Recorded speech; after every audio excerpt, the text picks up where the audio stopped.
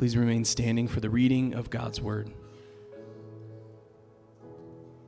Scripture for this morning is Luke chapter 3, verses 1 through 15. If you have your Bible, I invite you to open up to that passage and follow along as we read it. If you don't have a Bible, we would like to give you one, and the table's in the back on your way out. Again, the scripture is Luke 3, verses 1 through 15. In the 15th year of the reign of Tiberius Caesar, Pontius Pilate being governor of Judea, and Herod being tetrarch of Galilee, and his brother Philip tetrarch of the region of Iturea and Trachonitis, and Lysanias tetrarch of Abilene, during the high priesthood of Annas and Caiaphas, the word of God came to John, the son of Zechariah, in the wilderness. And he went into all the region around the Jordan, proclaiming a baptism of repentance for the forgiveness of sins, as it is written in the book of the words of Isaiah the prophet.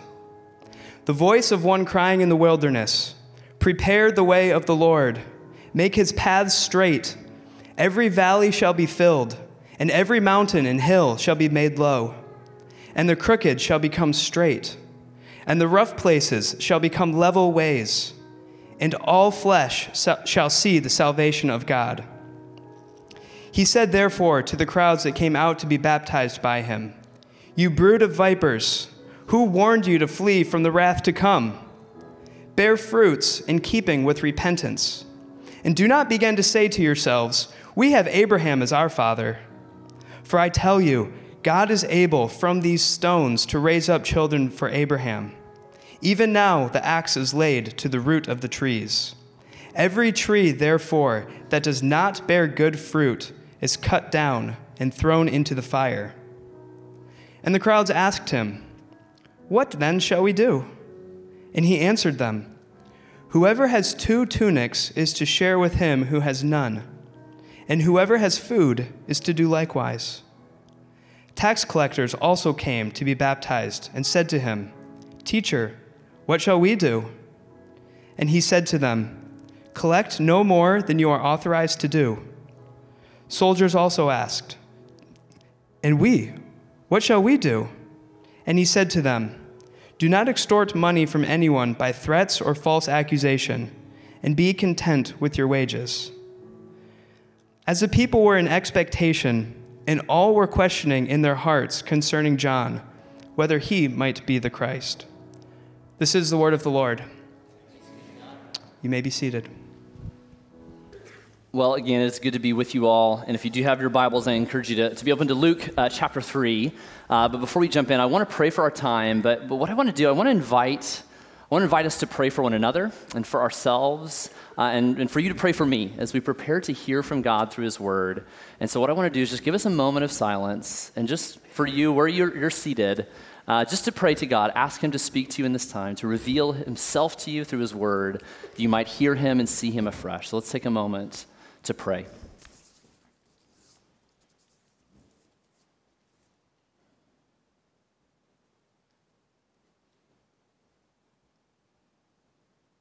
Father, we do ask that you would speak to us afresh in this time. Open our eyes to see and behold wondrous things from your word. And would you in this moment just pray for those who are seated near you. Pray for God to awaken them and to open them to the truths of his word in this time.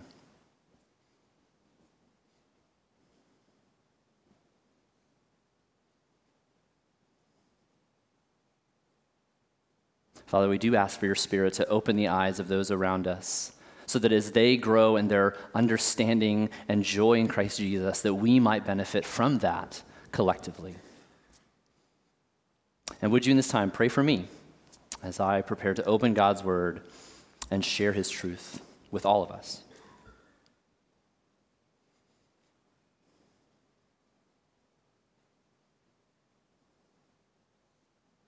Father, may the words of my mouth and the meditation of all of our hearts be pleasing and acceptable to you, our rock and our redeemer. In the name of Christ Jesus and for his glory we pray. Amen. Your current balance is 0. Is that good news or bad news? We don't know. Depending on your perspective, that you hear that and you either think that's good news or that's bad news. But you don't know unless you know the news that precedes it. I remember, several years ago, I remember getting on the phone and hearing those words, "Your balance is zero," when I called to find out the status of the amount of my student loan debt. And yes, that's worth celebrating. But here's the thing, like when I finally made that last payment, I remember hearing those words and rejoicing. And I will never forget that day, because we never forget the day we hear uniquely good news. But what prepared me to hear those words, "Your balance is zero," what prepared me to hear that news as good news was the fact that it was preceded by very bad news, namely that my student loan debt was a sizable sum. And so the very thing, like in order to understand the depth of good news, we must be prepared to hear bad news, because the good news, as good as it is, can only be as good as the bad news is bad. We all know this in various ways, and that's precisely what I want us to look at as we continue on in our sermon series that we're calling Rediscovering Jesus. If you missed us last week, we began our series in the Gospel of Luke, looking at this question of who is the real Jesus? All of us, regardless of our religious background, we all have some idea of Jesus. And as we explore together on this journey through the Gospel of Luke, my hope and prayer is that all of us would allow our views of Jesus to be challenged and to be recalibrated by how Luke presents Jesus to us in the Gospels. And as we continue on, as we meet together in our text in Luke 3, I want to suggest this idea for us to explore and consider. And that's this, that the straightest way to get to Jesus is owning up to our own crookedness. The straightest way to Jesus is owning up to our crookedness. I think that is exactly what John is trying to express in what Luke records as his message of baptism of repentance that we'll be looking at this morning. I think one of the reasons why all of us, regardless of our religious spectrum or background, where we are on that spectrum, the reason I think we struggle to hear the news of Jesus as good news is because we have not properly prepared ourselves to hear the bad news that precedes it. We have not prepared ourselves to hear from Jesus in the good news of his kingdom that is broken in, because we have not done the work of preparing ourselves to hear the bad news of our broken, crooked ways. And this is the message that John, I believe, is giving us. Now, just so you know, we're jumping from Luke 1 to Luke 3. Some of you might be thinking, we're just totally skipping the birth of Jesus. We explored that section of Luke in our Advent series, so feel free to go back to that sermon series if you'd like. But we jump now to Luke 3 in this message of John the Baptist and his message of baptism through repentance. And if you notice again, Luke, he gives this great attention to detail yet again. If you're with us last week, we saw how Luke is not just presenting some kind of religious folklore about this man Jesus. He's giving this orderly account. He has investigated the details. He has done his homework to present to us the real historical Jesus. And we see that same effort of detail in Luke's historical acumen as he gives account of who was reigning at that time, where they were in charge, who the religious leaders were of the day. Luke wants us to see and understand what's going on in this real time and space as he's recording the message of John the Baptist. But more than just giving us helpful data about what was taking place in that time, Luke is actually trying to kind of help us feel what is the temperature like in the moral climate of the day. And it was very chilling because there was great political corruption as well as religious corruption, which is why Luke gives account, he records both who was in political power as well as who possessed the religious power in this time. And it is this backdrop of both religious and political corruption and brokenness and crookedness that John's message of repentance is being delivered. And Luke tells us that John was proclaiming a baptism of repentance, which is kind of unclear. We don't know exactly what that means because it was kind of a new message that was breaking onto the scene. But Luke gives us some context. Before he gets to John's words, he gives us some context from the prophet Isaiah to help us understand what John's message of repentance is all about. And so if you look with me in chapter 3, verses 4 through 6, we read these words, quoting from Isaiah. "Prepare the way of the Lord and make his paths straight. Every valley shall be filled and every mountain and hill shall be made low. and the crooked shall become straight, and the rough places shall become level ways, and all flesh shall see the salvation of God. Now, the reason why Luke is quoting from Isaiah is to show us that John's message of repentance is a preparatory message. It's the preview trailer of the theatrical film. It's the priming of the pump, the setting of the stage of what is about to take place. In other words, what John's message is showing us is that the best way to receive the good news of Jesus' kingdom is to hear the bad news of our crookedness. The best way to hear good news is to first hear bad news. And so this reference to the valleys being filled and mountains and hills being made low, it's a way of communicating the posture of those who are prepared for the ways of Jesus. That those who are drunk with pride and power have elevated themselves to the point of like a mountain, and they will be humbled. Those who are in a place of deep despair and contrite spirit, they will be lifted up. And so a way to kind of even illustrate it, to use this word metaphor that Isaiah is showing us, those who lift themselves up as high as Mount Everest, can I get a picture of this, who are drunk with pride and power, they will be the ones humbled and brought down, for they have elevated themselves and they don't see themselves clearly. But simultaneously, those who understand that they are in the Grand Canyon, if you will, of despair and brokenness and crookedness, they will be lifted up, for they understand their plight and their situation, and they will be exalted. The proud shall be humbled. So in order to be ready for Jesus and the power of his message, there is this forerunner that has been sent, John the Baptist, to prepare the way of Jesus and his message. Because here's the thing, if we can't handle John's message, we won't be able to understand and receive Jesus' message. That if we struggle with this message of repentance that John is preparing the way for, then we will not have a chance of hearing what Jesus has to say to us. Or to put it in my love language of Mexican food, if you can't handle the complimentary chips and salsa, you will not be able to handle the habanero entree that's coming your way. Like, you've got to be prepared for this. And so that's kind of what John is doing, preparing his people, the crowds, for the message that is to come. And so if this is true, if the straightest way to Jesus is through owning up to our crookedness, then I want to ask us this question. Can we hear words of rebuke? If the straightest way to Jesus is owning up to our crookedness, then we should ask ourselves the question, can we hear words of rebuke? Because John, he could benefit from like a public relations class or some like emotional intelligence stuff. Like, he just has harsh words for the crowds and does not really have much of a strategy of like winning people over with his words. Notice what he says in verse 7. He said, therefore, to the crowds that came out to be baptized by him, "You brood of vipers, who warned you to flee from the wrath to come?"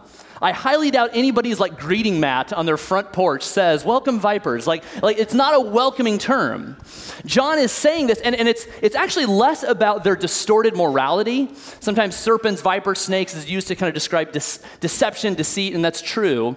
But it's actually, John is using this as a metaphor to describe their displaced motivation, meaning that they have come to John to be baptized, but they're not really interested in his message of repentance and bearing fruit. They're fleeing kind of like vipers from a forest fire, escaping, and it doesn't matter where they go as long as they're just away from the fire. They're not interested in what John has to say. They're just trying to get away from the environment they're in. Which is why John immediately follows up in verse 8, bear fruits in keeping with repentance. And so what he's telling the crowds here is essentially this. They are just wanting to have the appearance of righteousness.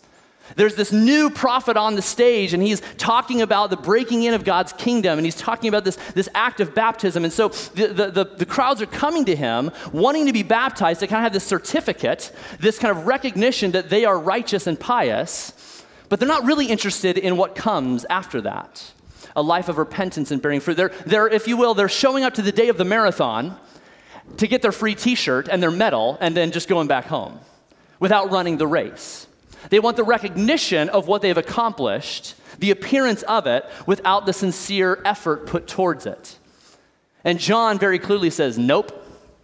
To be baptized is to be one who is repentant, and one who is repentant is one who bears fruit in obedience. And these words that John, I think, is giving to the crowds are words that we need to hear, especially within our own culture where one of the dominant narratives that we all buy into in some way, shape, or form is just you do you. Follow your heart. You decide what's right. And so when we are the determiners of our fate, the captains of our soul, the idea of someone telling us how we should live or what we should change about our lives, well, it doesn't mesh well with us. And so when we adopt this idea of you do you, then when we hear words of rebuke, it's like, well, you can't tell me how to live my life. I'm free to be and do whatever I want. Don't put any limitations on my life. I want to be able to be free to find joy as I see fit. And when this is our posture, whether we say it out loud or not, and if we're honest, in our Midwestern politeness, we don't say it out loud. We think it. We judge you privately and secretly, you know? But when that's our attitude, that you don't have the right to judge me and tell me how I should live, we are demonstrating how insincere our repentant heart is. In that moment, in our defensiveness, we're revealing that we're not interested in rediscovering Jesus. We're interested in redefining Jesus. We want him to fit into our life. We talked about it last week, that Jesus is not the true Jesus that we follow. He's this bacon-wrapped Jesus, something that we enjoy and make more palatable for our diet. And so if the straightest way to Jesus is owning up to our crookedness, and if we need to be able to hear words of rebuke, let me suggest this for us. Can we collectively admit that we don't see ourselves clearly?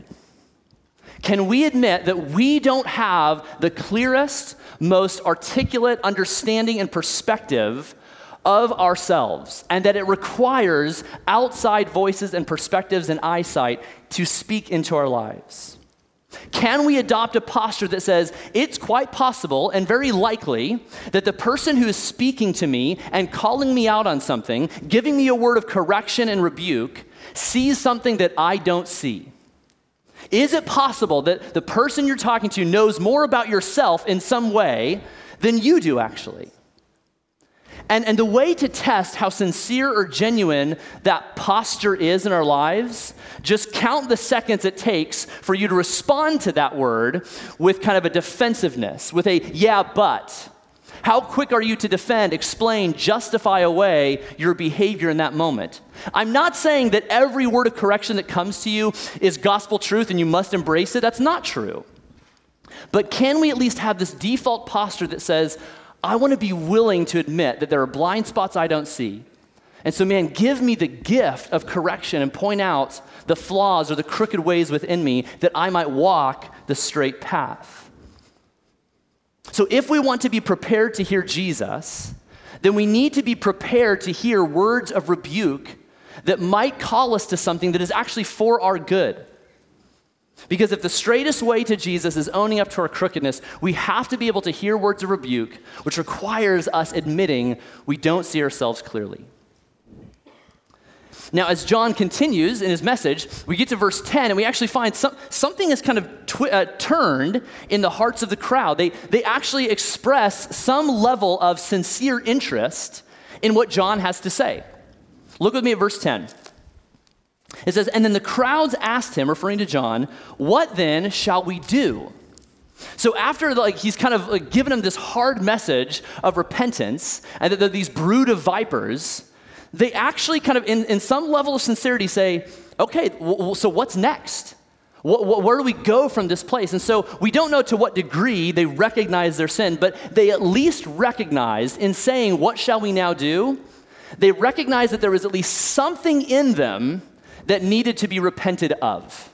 They may not have known what it was specifically, but they're at least willing to say, okay, I may not see it, but help me, show me what I may not see.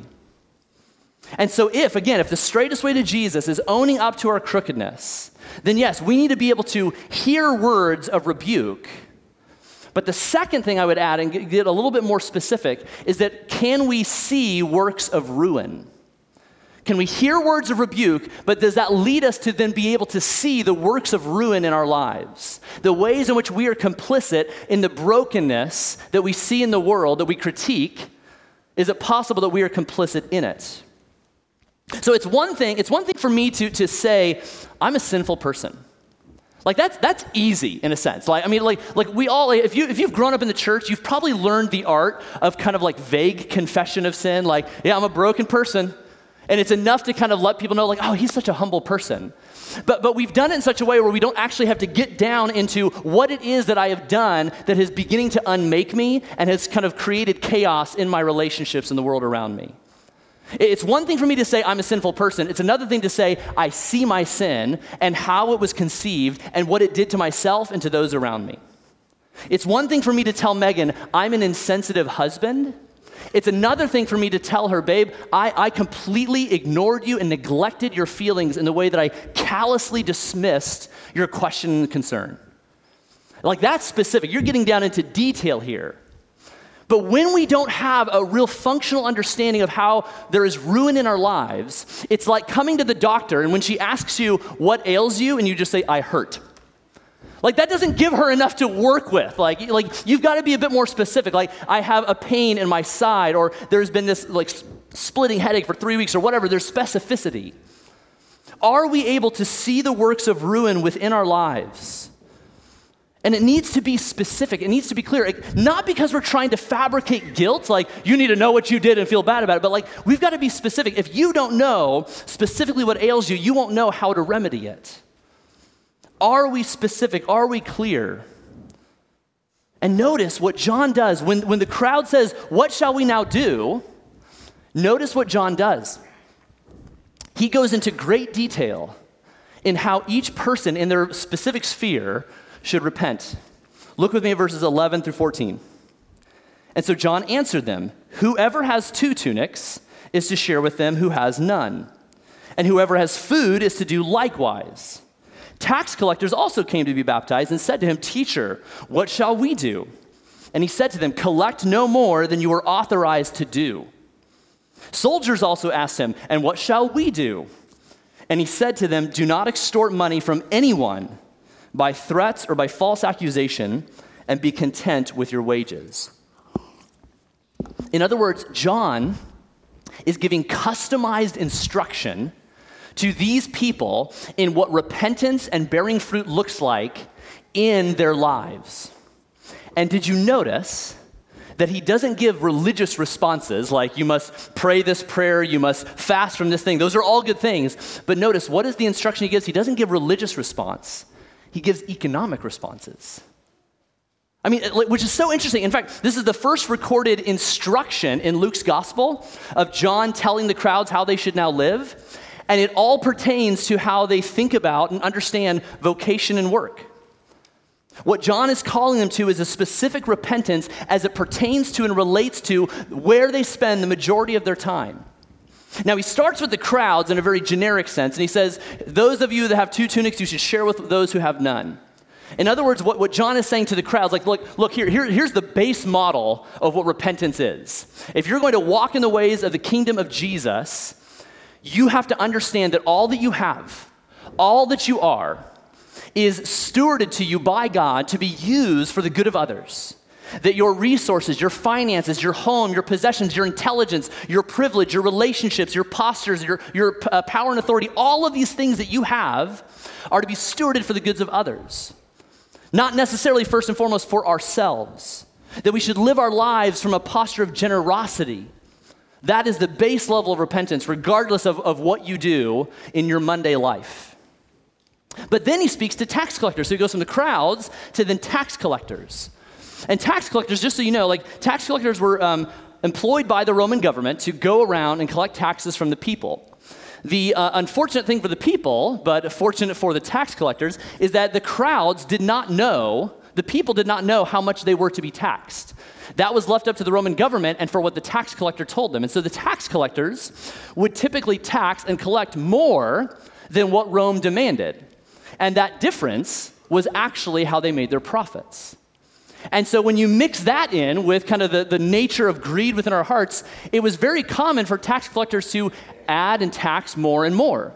And so as they taxed more and more, the hatred of tax collectors among the people, as you can imagine, increased simultaneously.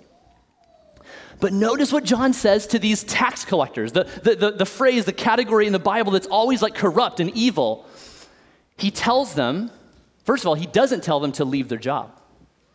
He doesn't tell them to leave their inherently sinful vocation. Rather, he says, do your work with integrity.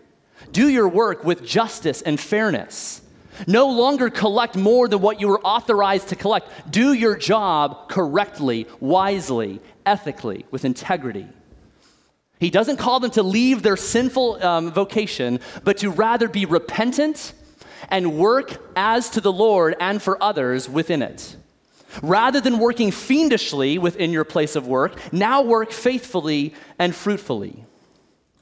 Likewise, the soldiers. He comes to the soldiers. So the soldiers come like, okay, what should we do? I mean, we clearly we must be in some kind of corrupt form as we're extorting people and taking advantage of people. And what does John say? Again, he doesn't tell them to leave their vocation, but rather to use their power, their privilege and authority to be stewarded for the good of others, not by taking advantage of them. He says, your fundamental identity now is no longer as a tax collector, no longer as a soldier. You are now a citizen of the kingdom of God. And so now enter into that vocation with that mindset, seeking to be a blessing to others rather than seeking to compensate yourselves and accumulate for your own well-being and joy. We are now to see ourselves as citizens of Jesus' kingdom who now serve through our respective vocations. And so if we, bringing it to kind of 2020, if we are to be a people marked by this kind of understanding of what repentance is and what it means to walk in the ways of Jesus, then if we are to see works of ruin in our lives, I want to suggest that it requires us looking at our Mondays through a brokenness lens. We need to look at our Mondays through a brokenness lens. And let me explain what I mean by that. Every one of us has a Monday. We use this as a metaphor at Christ Community. And it's a way to describe the place where we spend the majority of our time. You may find yourself, it's the place where we serve, where we have influence, where we contribute. It may be the home that you make. It may be the school you attend. It may be the job that you work. The question we should ask ourselves is, are we aware that place, that arena, that environment is a place God has called you to and sent you to be his representatives in this world? It's why we do these spotlights. It's why I interviewed Annika to share how is God at work through the work she does. Are we aware of that fact that God sends us into these places to be ambassadors of his kingdom that is breaking into this world? And my concern and fear is that we don't see that enough. And when we don't see that, conversely, we fail to see or struggle to see the ways in which our behaviors, our practices, our perspectives, and our postures in our Monday life, how they perpetuate the crookedness that we see in our world. If we are not mindful of the fact that God has called us to serve him and love him in our Monday lives, then we will fail to see or struggle to see the ways in which we are complicit in perpetuating that brokenness. So I want us to do a thought experiment here. What would John say to you? What would he say to me? If you asked him this question, like, what shall we now do, John? What would he say to you? What if the text read, and there were some principal bioanalytics investigators, 3 for 3, coming up to John, asking him, what shall we now do? What would he say to that vocation? What would he say to you and me? What would he call us to be repentant of and bear fruit? Maybe he might say, stop overcharging your clients when you know you're taking advantage of them. Be mindful and wise of the way in which you allow your children to use technology and media in the home. Be mindful of the fact that you should be, if you're an employer, have the compassion and the capacity to provide meaningful compensation, generous compensation packages for your people. Don't discriminate against your customers because of their ethnicity or their age or their gender. Be a person who is ethically conscious in their consuming and their purchasing. Refrain from inhumane practices that you use to produce your products and services. Stop gossiping about your classmates, your colleagues, your neighbors. Don't cheat on your exams. How can we be mindful of these things? What does it look like? What would we be called to in our Monday life when John calls us to repentance? But I want us to take it a step further because, again, we tend to read the scriptures, live our lives in very individualistic ways. And is it possible that yes, we should repent first before we call out on others, but is it possible that part of what it means to repent And part of what it means to refrain from crookedness is to call out the evil that we see in others. Yes, lovingly so and with grace, but boldly and clearly nonetheless. Especially those who are in our spheres of influence in our Monday lives who are followers of Jesus. How are we calling them out? If they are seeking to follow Jesus and represent him in their vocations, and they're doing things that are perpetuating brokenness, they're cutting corners. You know that they're employing practices that are like taking money from the company. They have perspectives and attitudes that are racist or xenophobic or whatever it may be. What are the things that you see that you can call them out, not because you want to put them in their place, hear me, but because you want to see them and others flourish in their place? You all know the difference. You all know that feeling of like, oh man, I can't wait to put this person in their place and call them out. That's not the posture and the spirit that I'm speaking of. Do we have that ability to see the brokenness in us through our Monday lives, but do we also see it in those around us? And do we have the compassionate courage to speak out against it? So as we transition from being the church gathered to being the church scattered, we need to be a people who are able to hear the words of rebuke, who are able to see the works of ruin within us and around us, so that we might be able to walk the ways of repentance. John the Baptist, what he's doing, he's preparing the way for Jesus.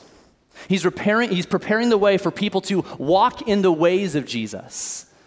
And one of the fundamental ways we walk in the ways of Jesus is through repentance.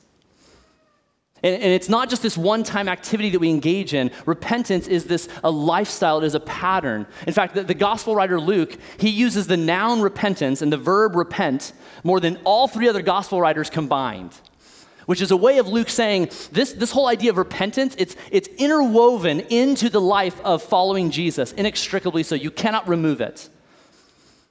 This habit, this pattern, this practice of repentance is the act of it. It's turning away from sin and crookedness and turning towards obedience and fruitfulness. To illustrate it, there's one of my kind of morning routines that I do is I hang from my pull-up bar for about 45 seconds as a way to kind of stretch my back out. It's been a helpful routine because, I wake up, like, if you're like me, you wake up, my back is just like tight, and it's just a great way to kind of relax myself. It helps my posture. In some ways, that practice is like repentance. We wake up with a recognition that there is something within me that is crooked. And if I am not intentional in addressing it and responding to it, taking action, that crookedness will perpetuate. It will compound, produce greater problems. In the same way, what is repentance? It's recognizing there's a crookedness within me and that I must take action to address it so that I might be straightened out, so to speak, in the ways of Jesus. But the remedy of repentance is not just in the refraining from the bad thing. That's half of the battle, so to speak.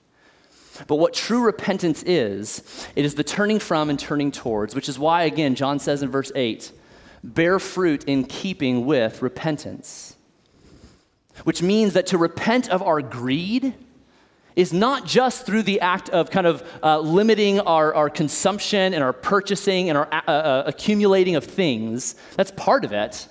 But a really big part of repenting of our greed is to pursue generosity.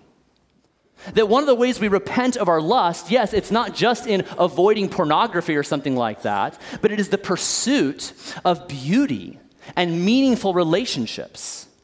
To repent of our pride is not to try to think about ourselves less, but to focus our attention, our energy in caring for and meeting the needs of others as though their interests are more important than your own.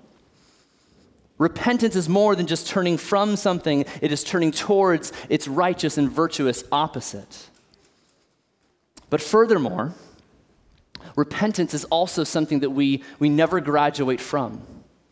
It's not a one-time activity. It's not a pill we swallow. It should be a regular routine practice that we engage in, not out of a sense of obligation, but because we long to be more and more like Jesus, the one whom we love and the one who has redeemed us. That's why we engage in this practice. And so with that said, let me suggest just a way for us to think about framing our days around the practice and the ways of repentance. What would it look like for us to bookend our days with these prayers? If we began our day with this prayer, Lord, as I prepare for this day, awaken me to see my sin and grant me the wisdom to repent. Lord, as I prepare for this day, awaken me to see my sin and grant me the wisdom to repent. Now, you might say, that's just a downer. You're just starting your day negative. But it's a recognition. I believe you're beginning with an understanding that there's a crookedness within you. And if we're not careful, we will go the way of crookedness. And it will wreak havoc on our lives and those around us. Can we have the eyes to see and the wisdom to repent when we stray? But then it's important for us to then end our day with this prayer. Lord, as I look back on this day, show me where I have sinned and remind me of your grace. Because here's the thing, repentance, it is not this religious kind of tool that pastors use to make their people feel guilty so they keep coming back to church. That is not repentance. What repentance is the bad news that we must hear so that we might delight in, trust in, live out, and enjoy the good news of the gospel of Jesus Christ. That we have been redeemed and forgiven, reconciled to God our Father. That is why we embrace the bad news. The best way to hear good news is to first hear bad news. Which is why John, it's so funny. When you read John, you think of John the Baptist, man, he's rough, he is tough, he is straightforward. And notice what Luke says about John's preaching. It's in verse 18. And so after all of this hard instruction and exhortation and repentance, and so with many other exhortations, he preached good news to the people. I don't know if we would naturally think of John as a good news preacher, and yet that's exactly what Luke says in describing him. Because the message of repentance is good news precisely because it awakens us to the fact that as broken and as sinful and as dead as we may be in our sin, the ability for Jesus to redeem, restore, forgive, and reconcile is far greater. And to understand that depth, we must prepare ourselves by hearing this bad news. The practice and the habits of repentance are what allow the sweetness of our salvation to be that much sweeter, to make the joy of our justification with God that much more joyful, and the freedom found in forgiveness that much more freeing. We must prepare ourselves to hear bad news so that we might delight in the good news of Jesus. Amen? That's why we engage this practice. The best way to hear good news, the best way to live in and delight in Jesus' loving forgiveness is to first hear the bad news of my crookedness and your crookedness. Because again, the straightest way to Jesus is in owning up to our crookedness. And when we do, we find that Jesus stands ready and able to forgive us, to redeem us, and to welcome us in. And when that is our Lord and Savior, that puts us on a path that leads us down a life where repentance is not a religious obligation, but a joyful practice that makes us more and more like our Savior. The question is, are we prepared to hear Jesus? And I think as a way for us to be prepared, I want to invite us to pray. I want to lead us in a time of confession and repentance. And what I want to do, I just want to give us a moment of just silence and reflection for a bit. But I want to lead us through a prayer that I'll lead, and then there will be a portion where we all say together, Lord, have mercy.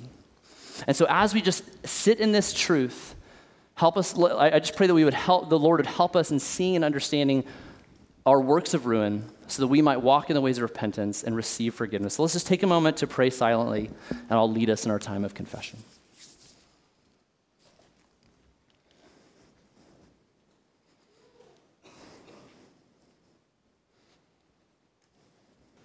Father, out of the depths we cry to you, and in our suffering and in our pain we cry to you. Out of the depths, God, we cry to you asking that you would equip us to repent. And so, holy God, hear our prayer. For the mending of our hearts torn apart by our unkindness, Lord, have mercy.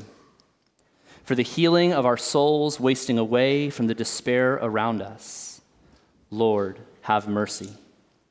For the forgiveness we seek for the sin we have allowed to persist, Lord, have mercy. For the reconciliation of the world whose division condemns us, Lord, have mercy. For our passivity and indifference toward injustices, Lord, have mercy.